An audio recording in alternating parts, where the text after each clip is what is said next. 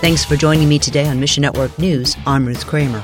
First, there is something that you can do to help the grieving kids and families in Nashville, Tennessee. Then later, women are playing a critical role in Bible translation. We'll tell you what that is in a few moments. In our first story on Monday, 6 families in Nashville, Tennessee received heartbreaking news that their loved one was killed in another tragic school shooting. A 28-year-old woman shot her way into a Christian elementary school and gunned down 3 staff members and 3 9-year-old students. Fred Pry, the vice president of Child Evangelism Fellowship USA, says they're in touch with local CEF staff in Nashville. We've reached out to them as soon as the news broke and contacted our state director there. And of course, they're heartbroken, and they're reaching out to the school and the community and the churches in the area to see if they can support them in some way. CEF's booklet, Do You Wonder Why?, offers biblical comfort for kids who've suffered tragedy. And we offer those free of charge. Of course, it's something that we do because we want to serve the community. We want to serve the hurting.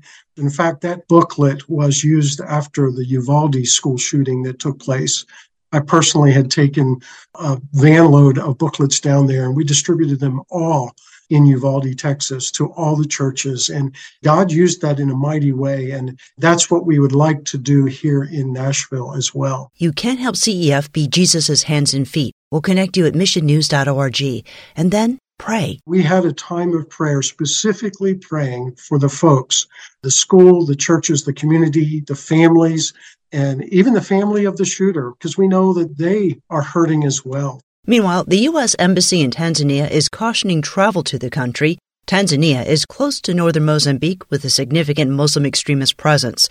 In the past, ISIS fighters have infiltrated the porous border into Tanzania for attacks. Tanzania is about 60% Christian and 34% Muslim. The country's population is also very youthful, around 2/3 below age 25. Extremists often target young people for indoctrination and recruitment. To combat the lure of terrorism, Mission Cry is resourcing believers in Tanzania with free Bibles and repurposed Christian books.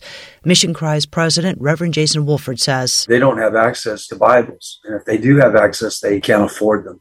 There's a huge need for these students that want to go to seminary, but they can't afford to go, and even if the school's free, they can't afford the books. Mission Cry recently shipped a sea container to Tanzania packed full of donated, repurposed Bibles and Christian books. This container that's landing in Tanzania as we speak is going to give over 30,000 people the opportunity to have a Bible, a Christian book, seminary students in multiple colleges and universities to have the Bibles and seminary materials they need to be trained up. Pray for believers in Tanzania as they raise the next generation of young people to seek the Lord.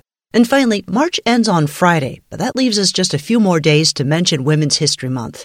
In March 1987, the United States began an annual celebration of women's achievements and contributions to American history.